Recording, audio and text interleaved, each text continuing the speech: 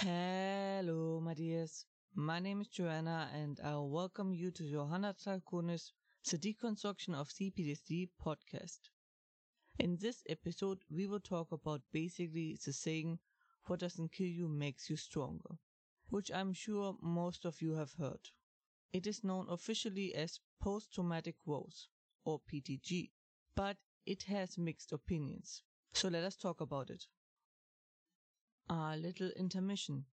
Since I woke up on Sunday to a broken PC with no replacement to this day and no backup, I am mostly improvising at the moment and will upload things as I can. If there's an issue, please let me know.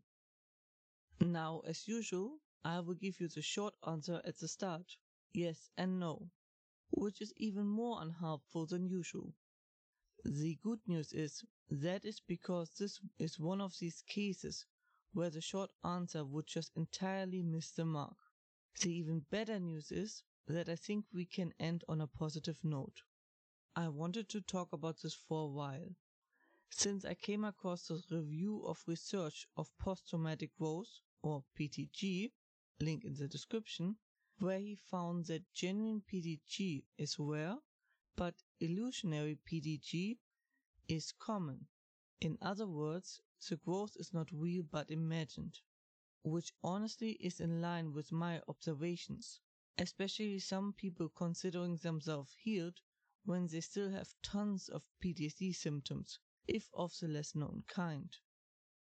But, like I said earlier, we end on a positive note. But we first have to clean the table, so to speak. We first talk about PTG, then why it is illusionary, then what does real PTG depend on, and then is there post-traumatic growth. So we start at the basics and ask, what is PTG? As the name suggests, it's about the growth after a traumatic event. Like in the saying, "What doesn't kill you makes you stronger," I mentioned at the start. Which of course makes sense. Haven't we all gone through hard times and came out stronger at the end? Or just normal times? We learn and therefore grow from experience. Best and most easily observed when learning a skill or at work. Nothing compared to the start, isn't it? The more difficult the hurdle overcome, the greater the experience gain. Yes, it really is like in video games in that regard. So of course, the logical conclusion was that growth from a traumatic event must be even greater. At least that is the theory, but as we talked before, it is deeply flawed. Now, according to the review, there are also problems with the way it's tested and so on, but that is not our focus nor my expertise. We instead focus on the growth itself. Or why it is illusionary. I think most of us experience after a dark time this very energetic or at least very positive moment of faith, which is something I often warn about, as a newfound energy is temporary and it is easy to overwhelm oneself.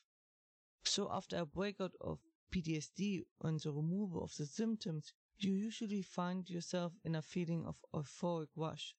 You suddenly see colors, feel joy, smell the flowers, and the like again. And it is so easy to get lost in it, to think it's finally over and it's all done.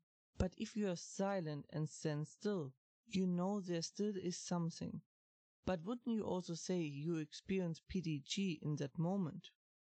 Another reason is the want to be well again. A traumatic experience is a horrible experience that even has its own name for a reason. Of course you want to leave that as far behind as you can. And the thought of it coming back can be extremely frightening. So being in denial that the growth isn't real is very understandable and human. Additionally, there's a lot of pressure from outside to be back on your feet as quick as possible and becoming a productive member of society again. Are you healed yet, as I like to say?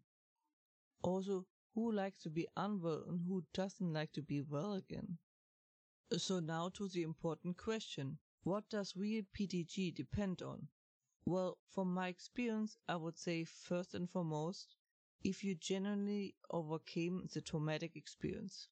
which takes a very long time. Few people achieve that. Most people stop at healed and then just learn to live with the rest of PTSD. One can only start to grow after the ground is leveled. Once it is truly over, you can start healing and recovering as long as there's still struggle going on. It also mostly depends on honesty with yourself.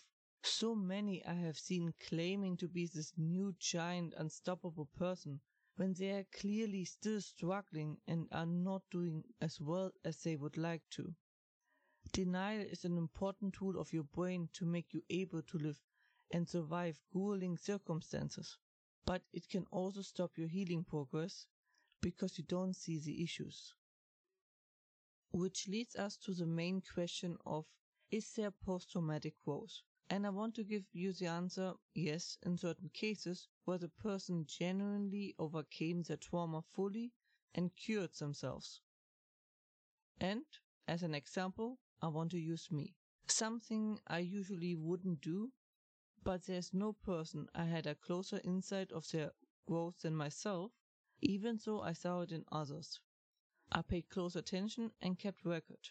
The me before I started it all was an ant in comparison to me now, and I can't understand anymore how I could live like that. I mean, I can, but I just live such a different life now. And I'm not done growing. It is an active process I dedicate time and energy to. So I do want to mention that my process was a bit of an extreme one, that I hope no one else has to go through. But I really noticed that growth and new things only came after I fully cleared that area. Something you do after you are healed. You start digging and removing the roots to fully cure yourself. Then on this patch new things will grow, as their roots have now space to dig deep, and the remains are now that fuel to help them flourish. Additionally, I notice a stability or resilience I barely see in other people, and a peace, wisdom, and strength that most people will never experience. That was it for today's episode. I hope you found it helpful and that you're safe and well. And, as always, if you have any questions or feedback and the like, please let me know at contactme@johannatakonis.com. More information and transcript you can find, as usually, under johannatakonis.com, and links are in the description. You can also find me under @johannatakonis on YouTube, Twitter, and Instagram. Hope to see you next time. Watch yourselves and have a wonderful time.